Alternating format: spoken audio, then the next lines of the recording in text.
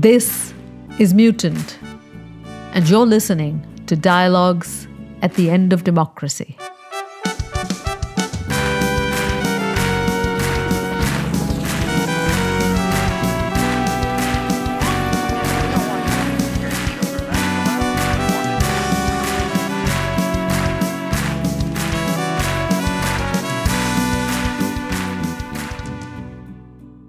Welcome back. If you're new to Mutant, this is where we are building episode by episode a dictionary of democracy, a language with which to understand the deformities that have come to mark democracy in our time. This is the second part of our dialogue on the letter V and the word violence. It is a grim and urgent moment in which to think about violence because we're coming to it at a time when violence in its most visible form has once again erupted in different parts of the world. Russia and Ukraine, Israel and Palestine. And something remarkable about violence is currently revealing itself, which is its ability to make itself normative.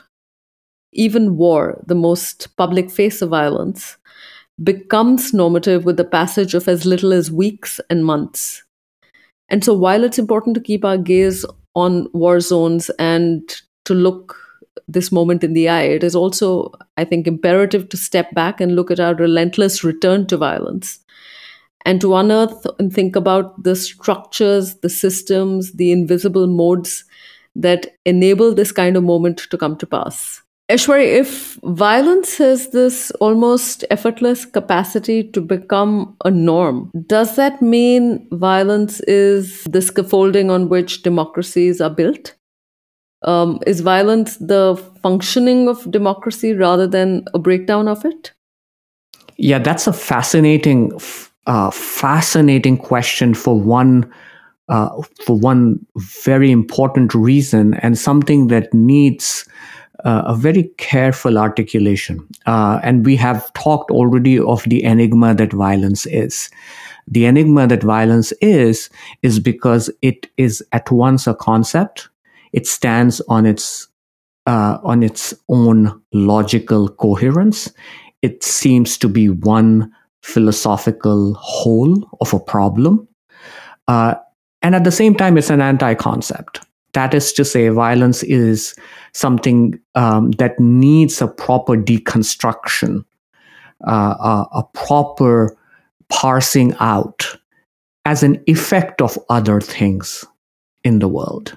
And one of the primary and primal compulsions that violence is an effect of is the compulsion that human beings have to live in an unequal world. We have said this before on Mutant in many ways, that if a choice were to be given to a vast swath of humanity today, a choice between living in an equal world or simply perishing in an event of planetary extinction, there is a very strong chance that a vast swath of human beings and humanity will choose extinction over equality. That is how primal the compulsion is among human beings to live in an unequal world with an unbridled space for exercise of asymmetrical power. We know that in the Western political tradition, this is what Hobbes would describe as the state of nature, a war of all against all. The enigma of violence, therefore, comes from this peculiarity that human beings actually want to live, or at least one pessimistic tradition within modern political thought believes humanity would want to live in a state of nature, and that we need, therefore, sovereignty or sovereign governments, whether we call this sovereignty or this figure of sovereignty a prince, a king, a monarch, or a parliament, or in the case of modern democratic thought, the people. We need sovereign power to protect ourselves from our own compulsion to violence. Now, this is where we come closest to understanding why it is easier for human beings to see in violence a certain normative universe. In fact, nonviolence seems so radical, at least to me. Nonviolence and its radicality comes precisely from the fact that it is violence that is normative in our world. So when you say, is violence the norm in democracies? And I say to that, yes, it is. It should not be a very controversial claim. The only people who would believe that it's very controversial would be a certain kind of obstinate liberal who believes that the world is somehow both perfect and at the same time perfectible. I mean, to give modern liberalism its due, it has never ceased to believe that the world can be made better. While it does disagree with classical Marxism and right wing fascisms, in that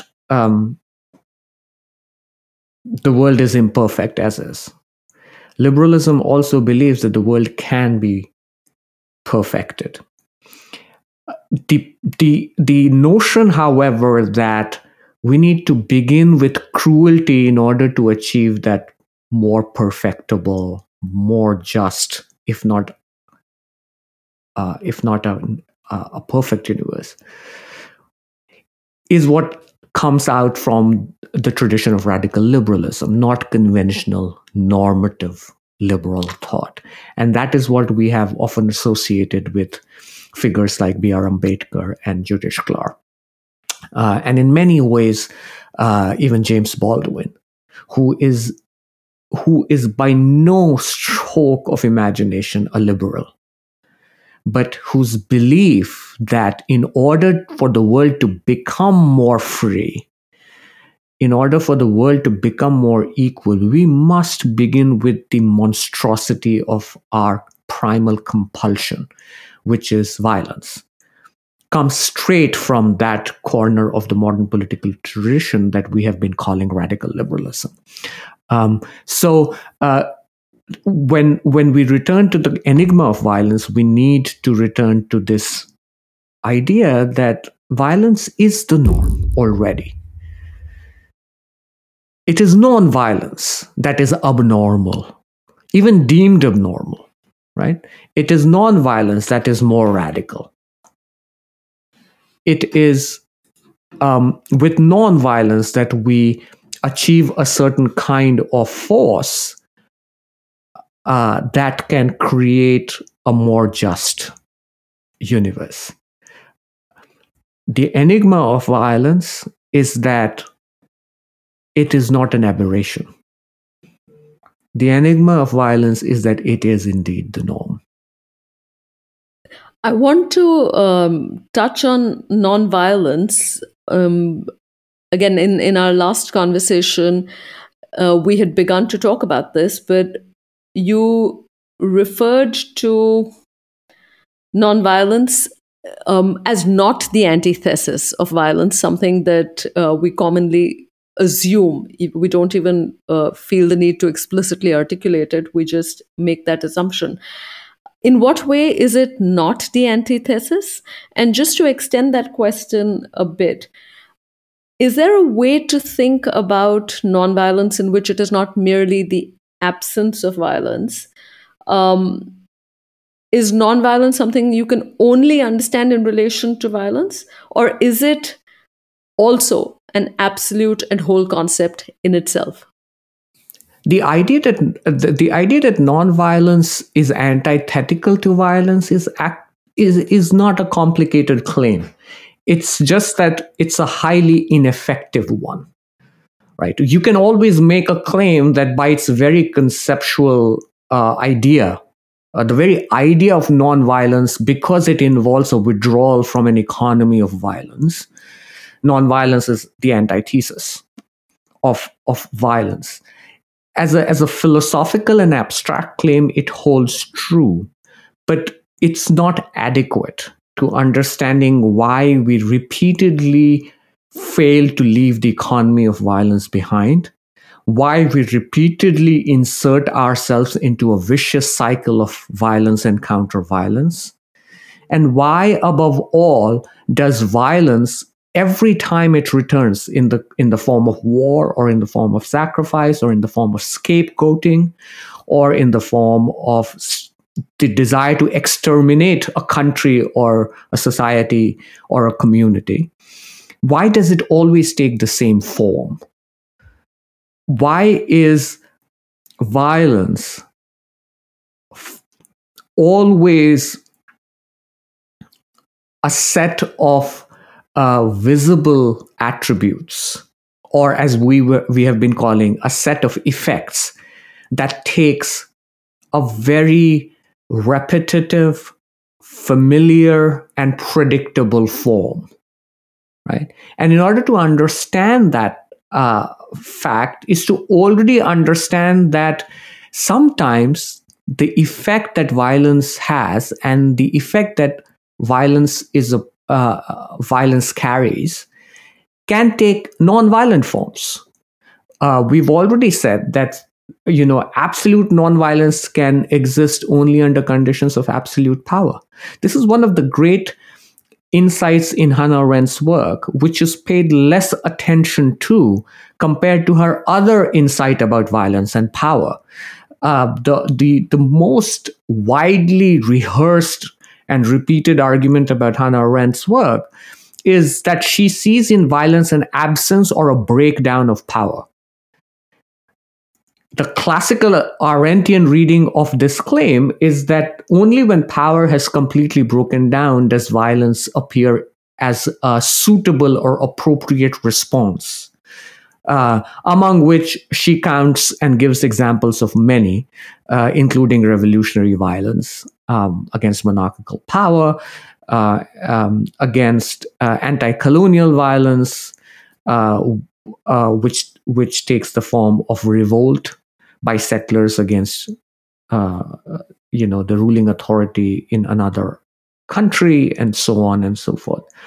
But there's another very profound insight in Arendt, which is her idea, while she is always critical of violence, she also has a remarkable insight about nonviolence, which is that absolute nonviolence, like in Auschwitz, or in the concentration camps, or in the colonies that today are described as open-air prisons, as Gaza is often described even by Israeli military authorities. In these places, nonviolence exists only as a function of absolute domination, of total power, right? So, and this particular insight is paid less attention to. So, as a way to compound that relationship of antithesis between violence and nonviolence, we must part ways with Arendt there and say, with her first insight, in order to emphasize her second one, which is that insofar as nonviolence exists in a perfect world, that perfect world is a world constituted by total domination of one over another, right? In that sense, there is not an antithesis. But there is a certain kind of nonviolence, I believe, which is based not upon a human being's or a political subject's withdrawal from the economy of violence. Gandhi sometimes believed that he could withdraw not only himself, but an entire society from an economy of violence. And I think he failed partly because of the sheer moral ambition of that belief. He failed not because it was misplaced. He failed not because it was a faith that was delusional.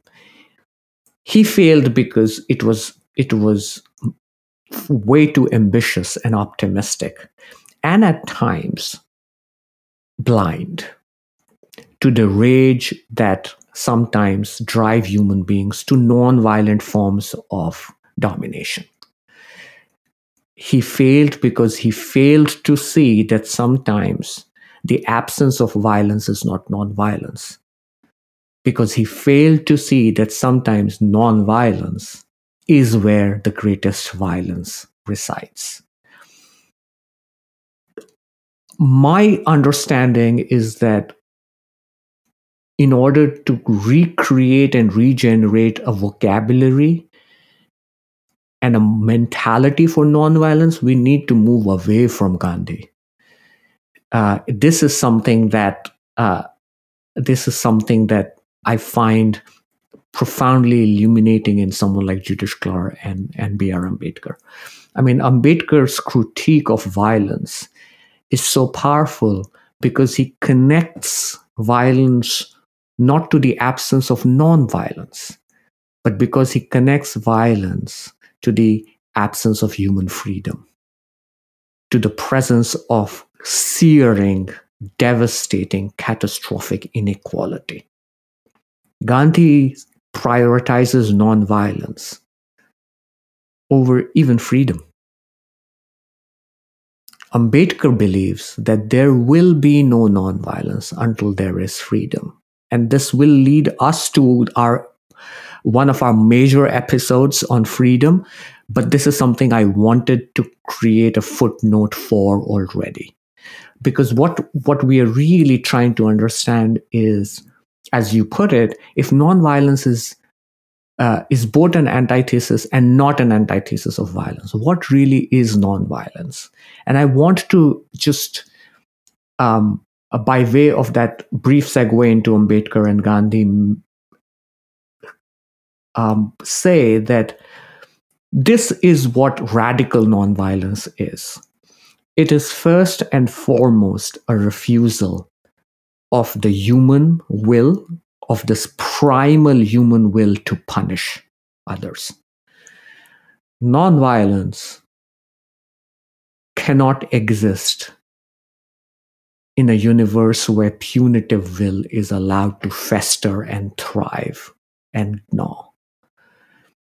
Radical nonviolence is therefore first and beyond everything else. In fact, in the last instance, radical nonviolence, and this is what this is the kind of radical nonviolence I connect to figures like Judith Clark, B.R. Ambedkar, and Martin Luther King Jr. Radical nonviolence is the refusal of vengeance. And I think once we place vengeance to be at the heart of our problem, at the heart and the center of what we are calling the enigma of violence, we start to see the limits of our understanding of violence and nonviolence equally. But we are also now at that threshold where we begin to unpack and deconstruct what we are calling the enigma of violence as such. We believe that violence is a thing that we can critique because it's a concept.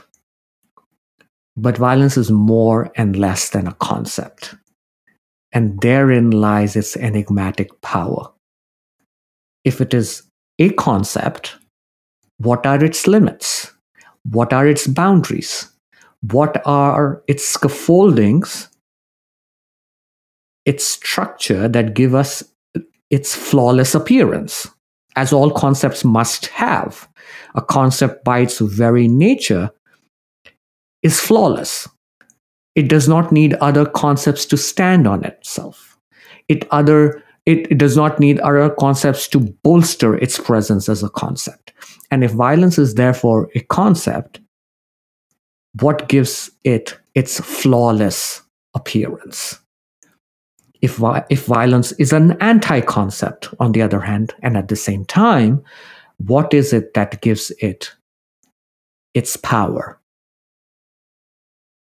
What is it that it is an effect of? What is it, or what are these other things or other concepts to which it brings its own power? Right? For example, you and I can be unequal on many registers, But the moment your and my inequality acquires a violent form, we can say that violence has brought a certain kind of power to that inequality, right? When we say violence is an effect of other things, we are also saying, and quite devastatingly, that violence is bringing a kind of tangible, visible, manifest power to this thing of which it is an effect. So violence compounds other concepts. If violence, for example, as we have often argued, is an effect of human inequality, then the moment violence makes its appearance as an effect of that inequality, we have entered into a new phase of barbarism, where inequality is not simply our inequality on the basis of gender or sex or community or religiosity or belief. Our inequality has now taken the form of barbarity, right? So, in order to understand violence as an enigma, we have to understand both these things: its flawlessness, its coherence as a concept, and its manifest barbarity. That lends power to other concepts, right? And this is why Ambedkar is so important, because he believes that violence brings power to other forms of conceptual imaginaries, right? To understand nonviolence is to therefore understand first and foremost this imaginary. To understand nonviolence, as I was saying in one word, is to therefore understand not just violence as a concept, it is to understand the vengeance with which we resort to it. Radical nonviolence is the refusal of vengeance. You have, in a sense, preempted and answered a question that I have that wasn't even fully formed. But what is violence for? Was exactly where I was headed, because when you say, and I think you've answered that in saying that violence both compounds, but is also um, a demonstration of a kind of a will to power. And I wonder, I think this is also where I was coming from when I asked whether it is foundational to democracy itself. Because, in some sense, the structures of democracy or the structures of modern political life, often democratic political life, we touched on in the episode on L with the law and its will to punish. We touched on, the idea of borders and the figure of the migrant who is constantly outside it. There is a foundational violence at the heart of every one of these democratic structures, that seems to cohere very keenly with what you're saying, which is that these are all, in a sense, reinstituting through violence a kind of power. But because you also touched on Ambedkar, I want to ask whether and Ambedkar's critique of the Gita in the Indian tradition, and in being one of the few, if not only, to quite simply call out the Gita as a text of fratricide. And the Gita occupies in our civic life in India both an overt and a covert place as the root of where civic and social norms, familial norms, come from or are justified and excused in the name of. If I understand it correctly, then the Gita posits violence also as duty, right? And again, is that a conception that is often at the heart of our refusal to leave violence behind? Do we believe somewhere that there is a duty to violence? Yeah, let's start disentangling the two threads here about fratricide on the one hand and its fundamental place in our epic traditions, all epic traditions.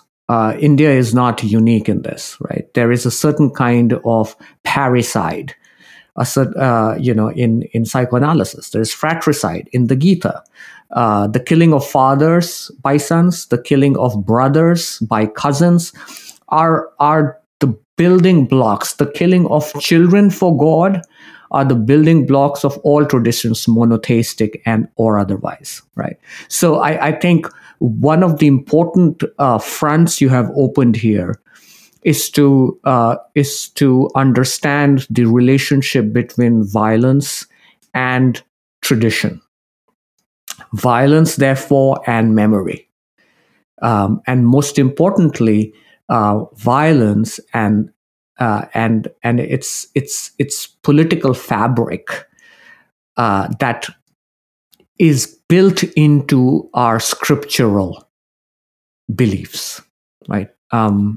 Anyone who today thinks that the Gita is about duty, that the Gita is about what in the Indian tradition called karmakand, that the Gita is about selfless commitment to moral living and dutifulness or obligation without a concern for ends. And this is the most commonsensical, most pervasive understanding of modern Hinduism writ large, right? The idea of karmakand, you do your duty in the world, you live through the stages of life, and you leave everything, including your own fate, to the universe or to one of the 30,000 gods you believe in. Every person who believes this in good faith has in some ways been taken in by a fratricidal inception of this belief. At its very foundation, this is why I think Ambedkar is an unparalleled thinker, not only in the relationship, not only of the relationship between violence and tradition, but violence and the law, violence and norm. Because in the end, as if I were to extend your argument, we could simply say that the Gita's teachings are now normative. They have been normalized. There is nothing legal about the Gita, except that as an act of faith, every witness in a court of law is asked to touch it or place their hands on it. There is nothing legal about the Gita, but that is exactly my point, that while there's nothing legal about Gita, there is something profoundly juridical about it. That is to say, something profoundly punitive about it, something profoundly tactile about it. The Gita is the normalization of our sacrificial relationship to the body. This is why we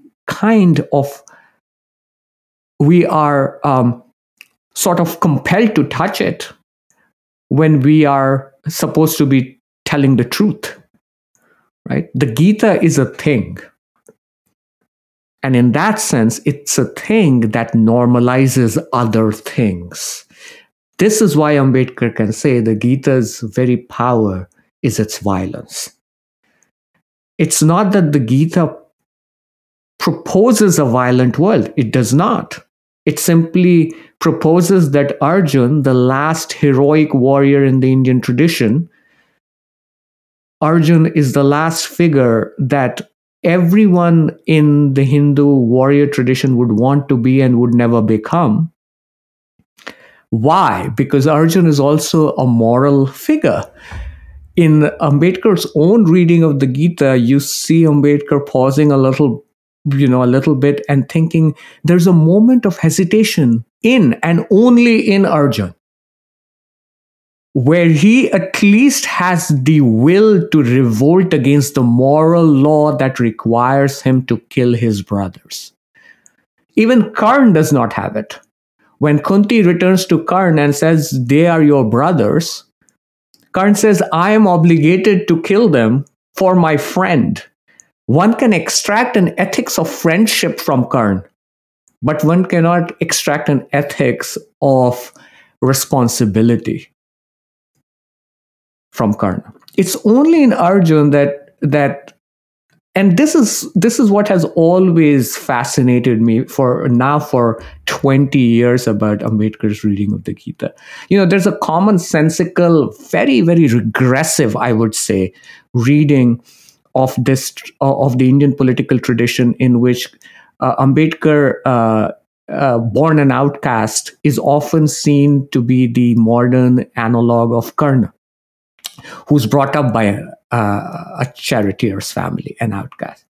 The most lucid and I would say rightly celebrated articulator of this analogy was D.R. Nagraj in his Flaming Feet. He often saw the dialogue between Arjun and Krishna to illuminate something about Ambedkar and Gandhi's relationship.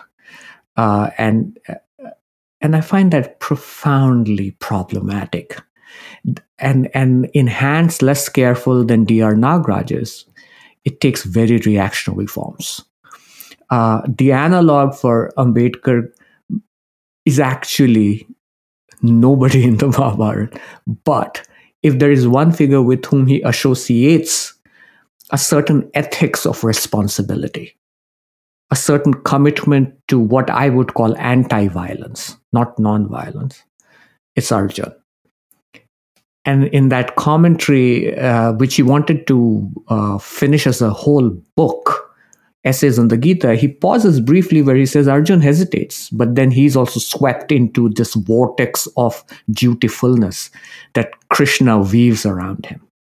And he just falls into that fratricidal swirl of violence. Right? Now, to understand, therefore, why we fail to leave violence is to first understand that something like the Gita has a power over the modern Indian or Hindu imaginary precisely because of this violence. We have decided to give it different names. We call it, as you were rightly pointing out, we call it a text of dutifulness, of obligation, of karma, of dharma, even. Right? The Gita is different things. Sometimes we hold it as our oath to truthfulness, to bearing correct witness. The Gita can even be a framework for our rectitude of how upright we are, right? But its pervasiveness has a lesson for Ambedkar.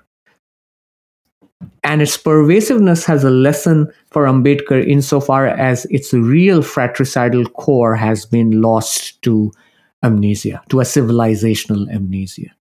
And that's why for him the Gita is more a text of juridical power, more a text, as I called it now 14 years ago, a text that legislates for the first time the laws of war.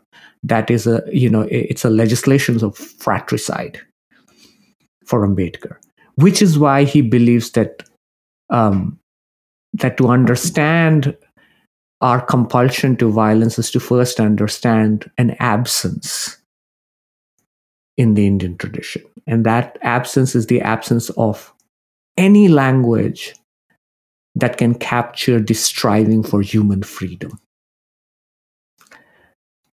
The Indian traditions, in many languages, you can have no word for freedom that is not already charged by a theological or a scriptural or a religious power, or even a sacrificial power. There is mukti, there is moksha, there is more in more modern iterations, swatantrata, there is swadhinta. All these concepts are somewhere linked to what I would call the apparatus of political subjectivity, to the logic of juridical power, or most importantly, to the structure of a punitive universe. None of these concepts really carry the burden that a concept for human freedom, a concept that stands for human freedom, can carry. And that is why, for Ambedkar, fratricide becomes the guiding metaphor, the guiding thread to understand our compulsion to violence.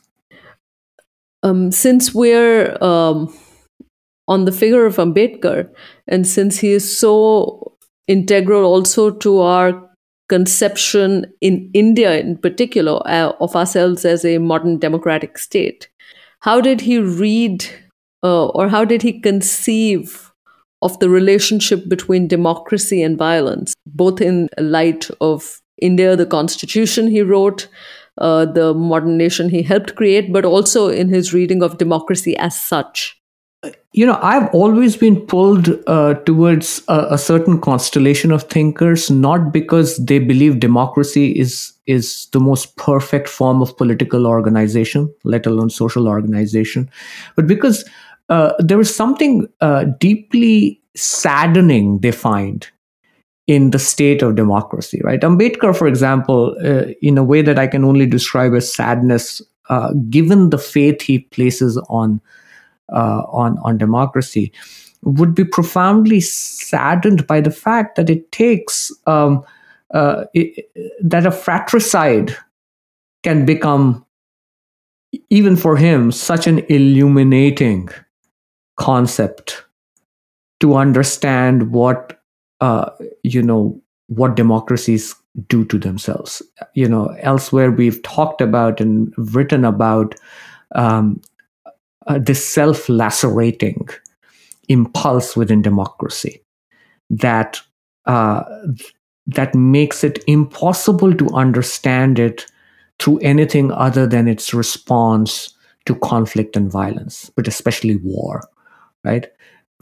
A democracy was supposed to be an idea in which the people, or at least a majority of a people, decided what was best for everyone. And yet that idea of democracy, that act of faith that is democracy, has for most part existed as an exception and not as a rule. And I think for Ambedkar, it would be profoundly saddening um, that violence and democracy remain so closely bound with one another. But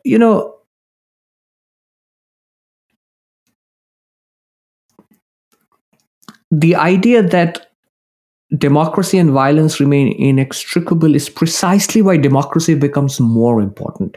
And I would say for Ambedkar, the idea of citizenship becomes more important. Uh, because citizenship, um,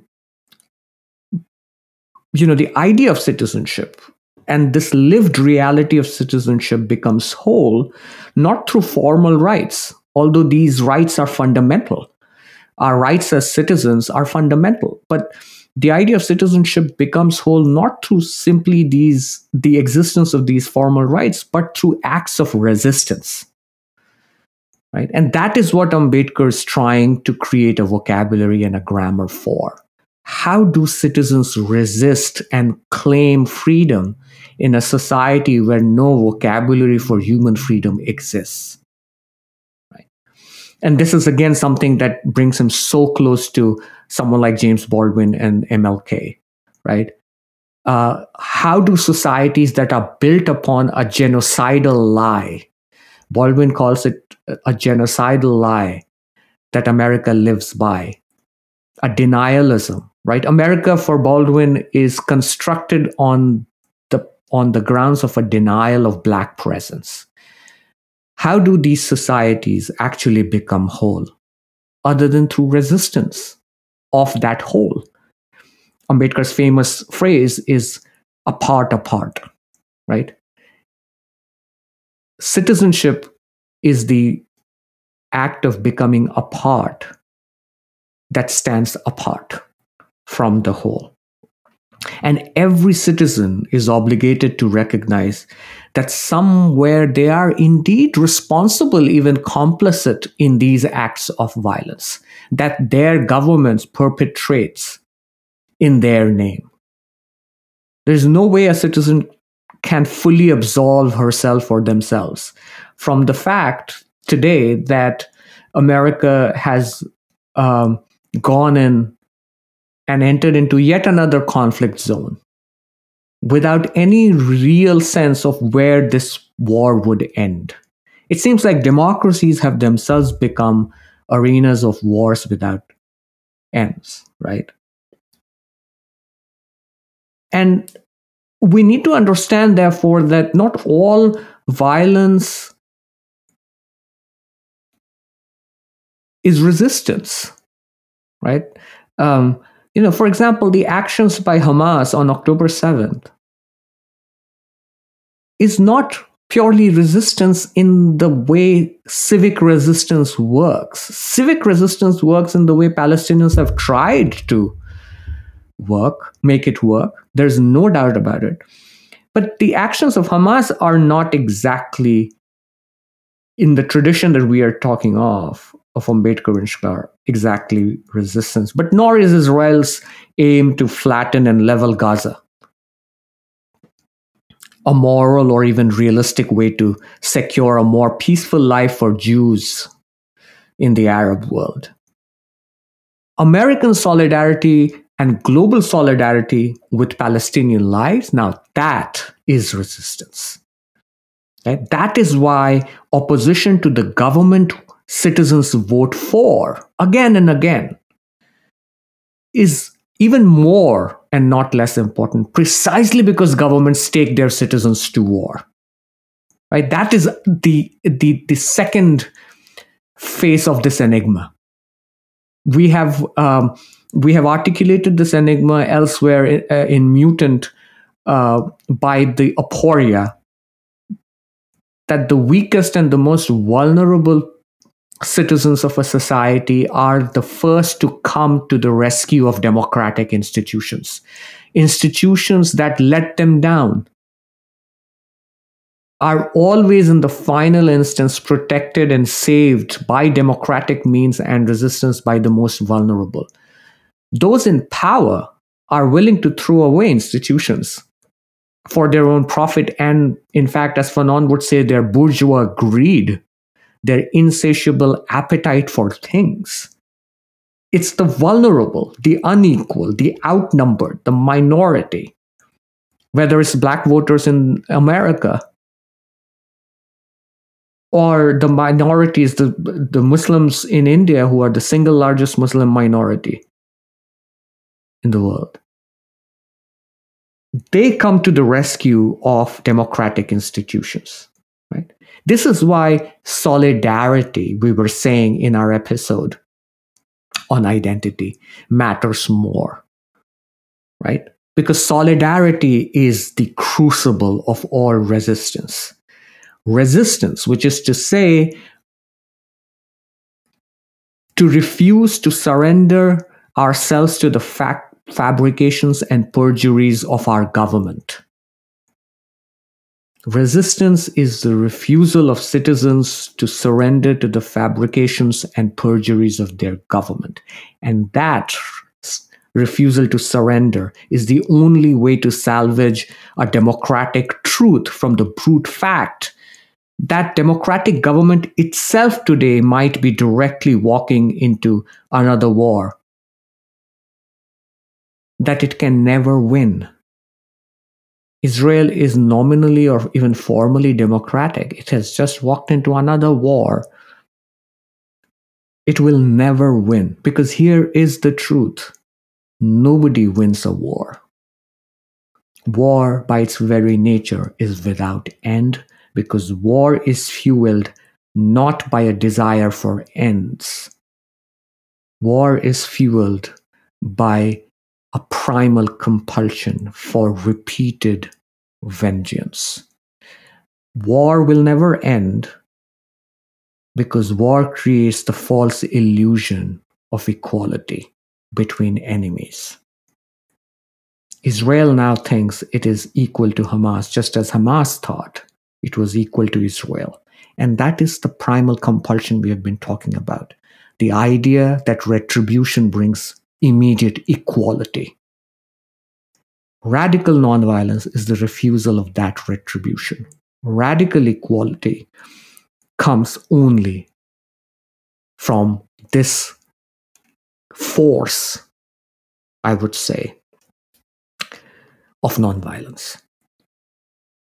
This force that comes from resistance to the perjuries of our government, this force that comes from our ability, from a citizen's ability to refuse an economy of vengeance in which their government will pull them yet again and again.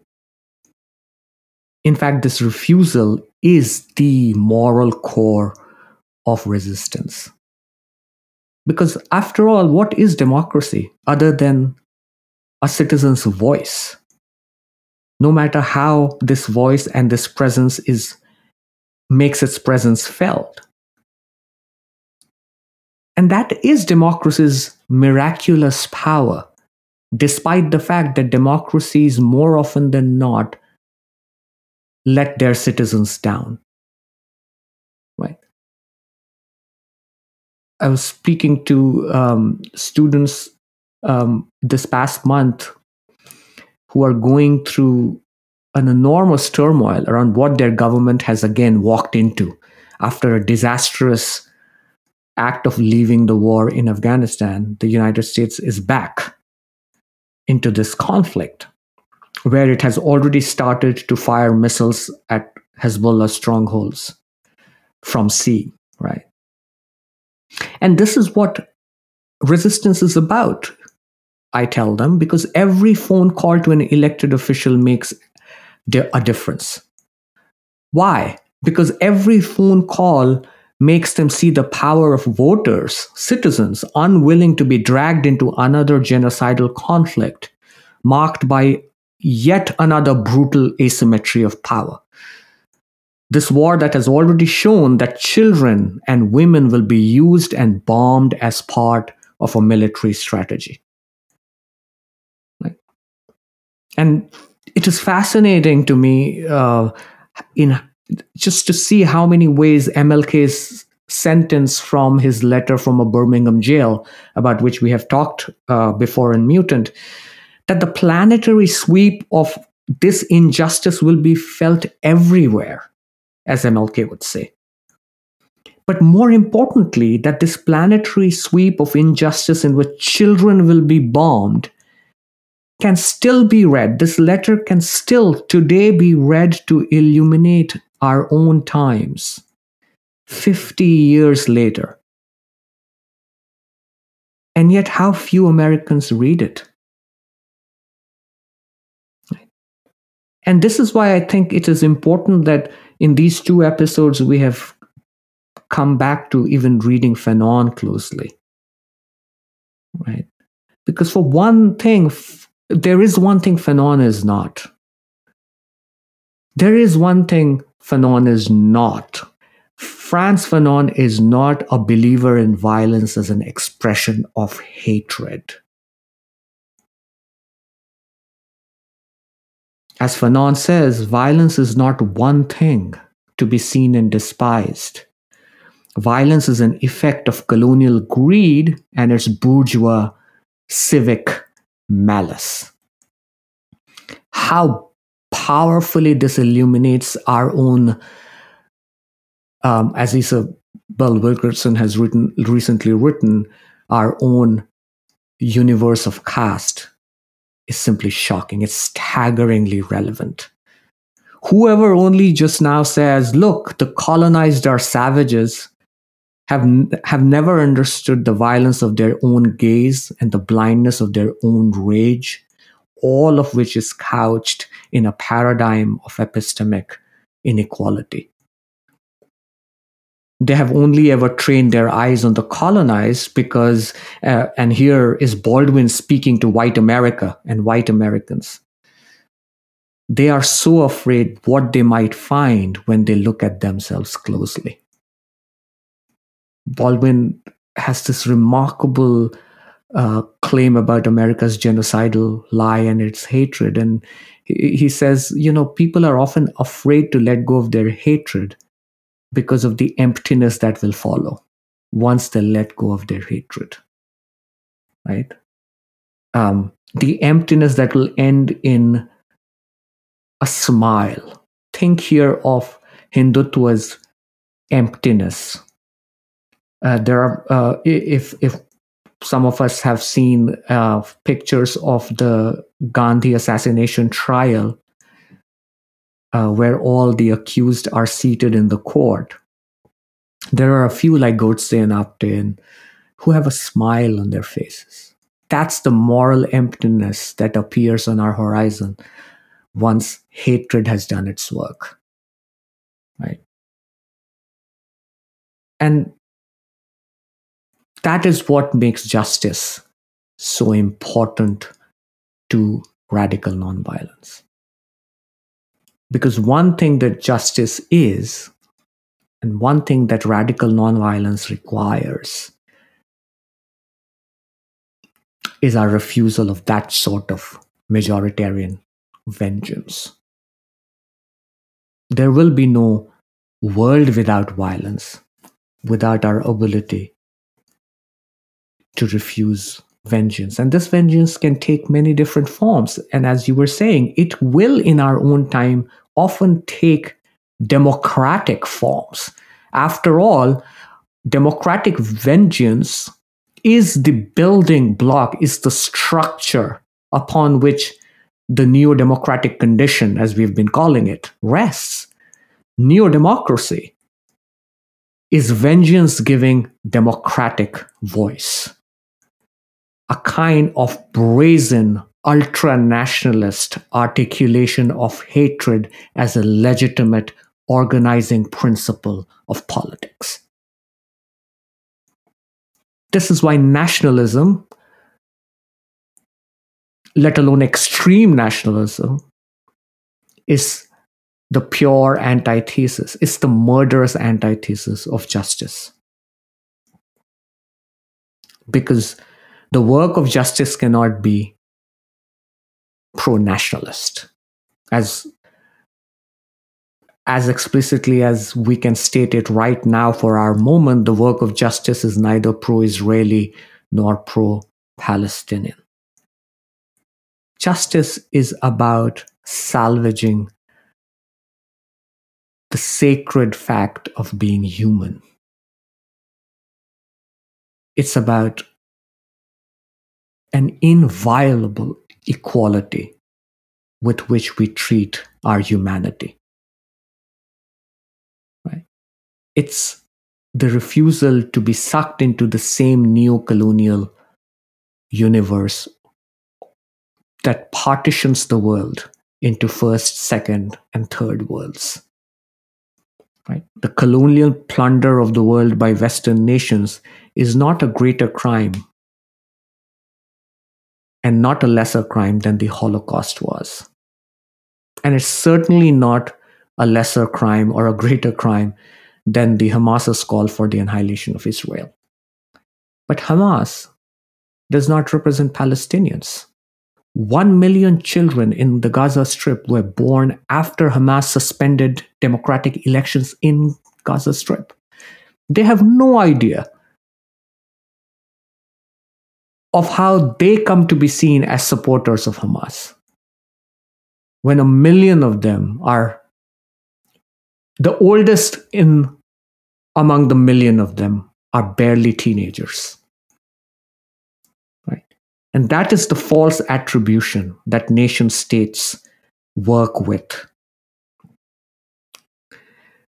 And that is the false attribution leading to an economy of vengeance that democracy must refuse. That refusal is citizenship. What else is citizenship other than the refusal to partake in the perjuries and fabrications of the government that citizens choose? Thus, dear Poirier.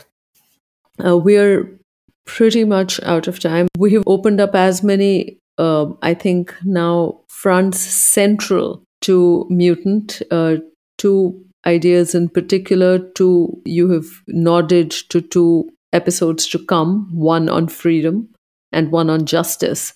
That I think will be central to understanding mutant itself, why mutant exists, but also equality, and how that is at the heart of this economy of violence. I think, above all, where you sort of brought us to as we close the episode, violence, both from the state and in the name of the citizen as a mode of political domination, but also the purported defeat and injury that fuels this cycle, and the multi-generational, transnational, brought to bear on descendants and communities who, let alone having touched you, were not even born then. And I want to know how you think, is there in fact a conception of nonviolence in which we can exit this trap that humanity has created for itself, in which generations of descendants are sucked into wars that are in fact rumor to them? What is that mode of nonviolence in which we can exit this trap we have created for ourselves? Yeah, Payal, often I describe nonviolence first and foremost as the refusal of vengeance, not violence.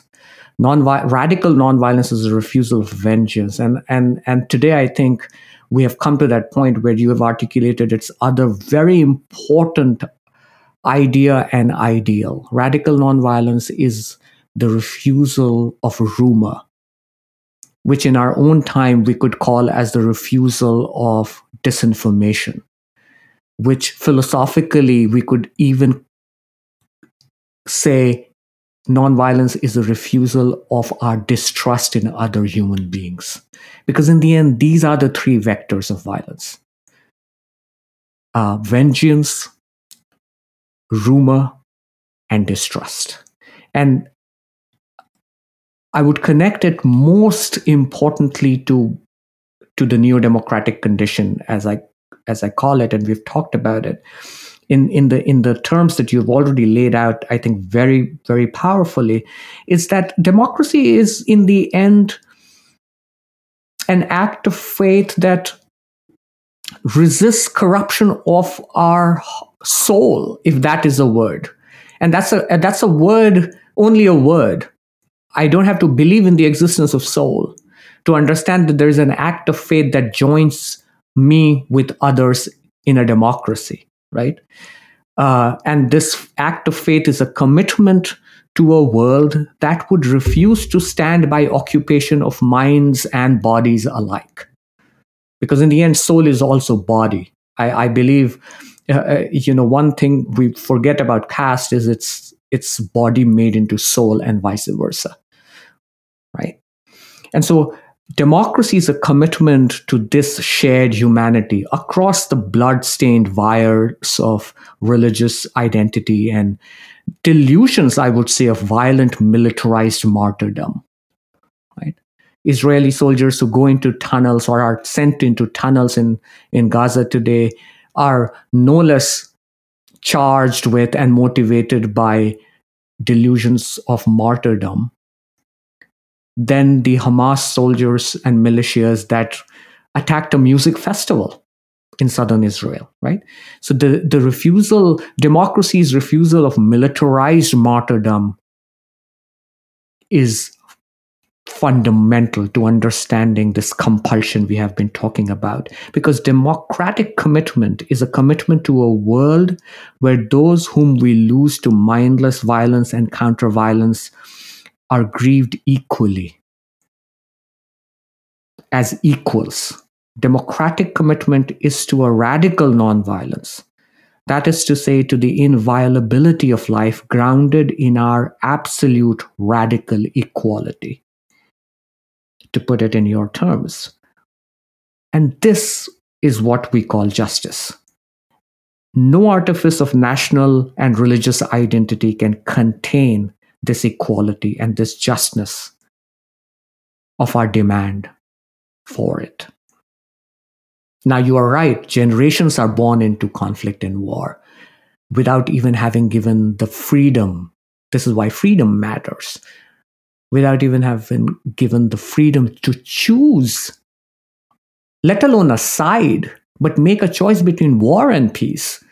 They are already bombed as part of a war and a military strategy because it is assumed, the world assumes, that 12-year-old Palestinian children are supporters of Hamas. And we know it is not only irrational, this claim is delusional. It feeds into that generational cycle of violence and counter-violence. This is why it takes more than two or more generations to really understand the true force, as I called it in Radical Equality, the true force of nonviolence. Ta-Nehisi Coates, for example, has now put this in his characteristic style when upon his return from Gaza, when he says, I returned and I realized, he says with his own unparalleled eloquence, he realizes what nonviolence is. Nonviolence is the rejection of someone's power to corrupt my soul. Because anyone who corrupts my soul corrupts generations of young souls. As MLK knew this, and he knew this better than most. He knew nonviolence was a commitment of not one movement. Nonviolence was a commitment of generations, not of one people, but of our shared destiny. After all, the true adversary of our social bond is not the violent misanthrope or the system of violence he polices. The true adversary of our social bond is a transgenerational theft of time, because violence steals away our time.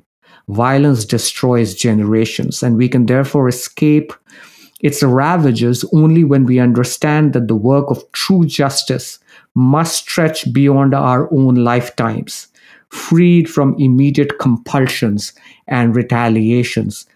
You've been talking on the peripheries of our main dialogue for weeks now about our reluctance to appreciate what climate justice requires. This is what it requires: a freedom from our desire to gratify our needs that stretches beyond our own lifetimes. That is what climate justice would require. And we see the importance of this insight from King and Coates across campuses here in America every day, where books are hastily cited or banned for immediate gratification, as if a Frantz Fanon would have loved this war. Right?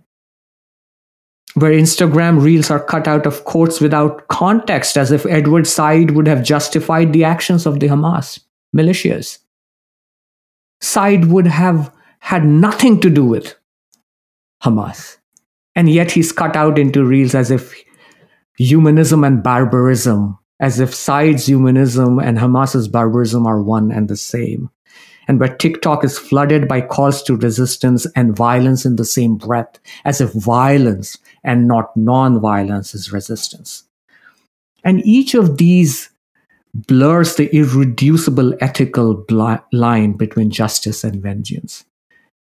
As we have been saying, vengeance is not justice. Justice is the refusal of vengeance. So we must begin, perhaps in closing, by asking, somewhat unconventionally, to take up the point with which you began, who is afraid of nonviolence?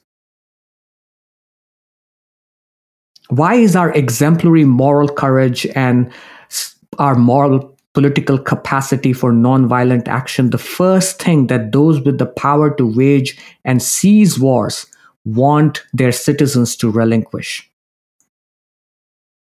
Why are constitutional experts, now elected to the Congress by the American public, silent about rules of war when children are being bombed? Where did the whole American fascination with civil rights go when it comes to the rights of children? But let us invert this today, perhaps, and ask, who will lose from our militant, radical nonviolence? And what does their fear of nonviolence tell us today about both the infrastructure of our rising inequality worldwide and the vengeance that flows out of it? Because if we are right, vengeance flows out of inequality. It is inequality that gives the space for vengeance to take a violent form. Like we have been saying, violence is an effect of something else. It is an effect of this vindictive, retributive space that our inequality has created worldwide.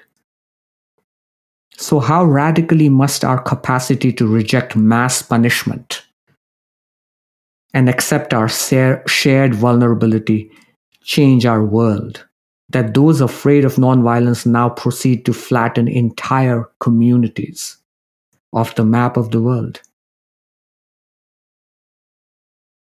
And as we speak, Hamas has now declared twice it wants to annihilate Israel, even as Palestinian lives disappear off the earth under Israeli bombardment. Why do we simply fail to understand that neither act is resistance, that neither will restore our humanity?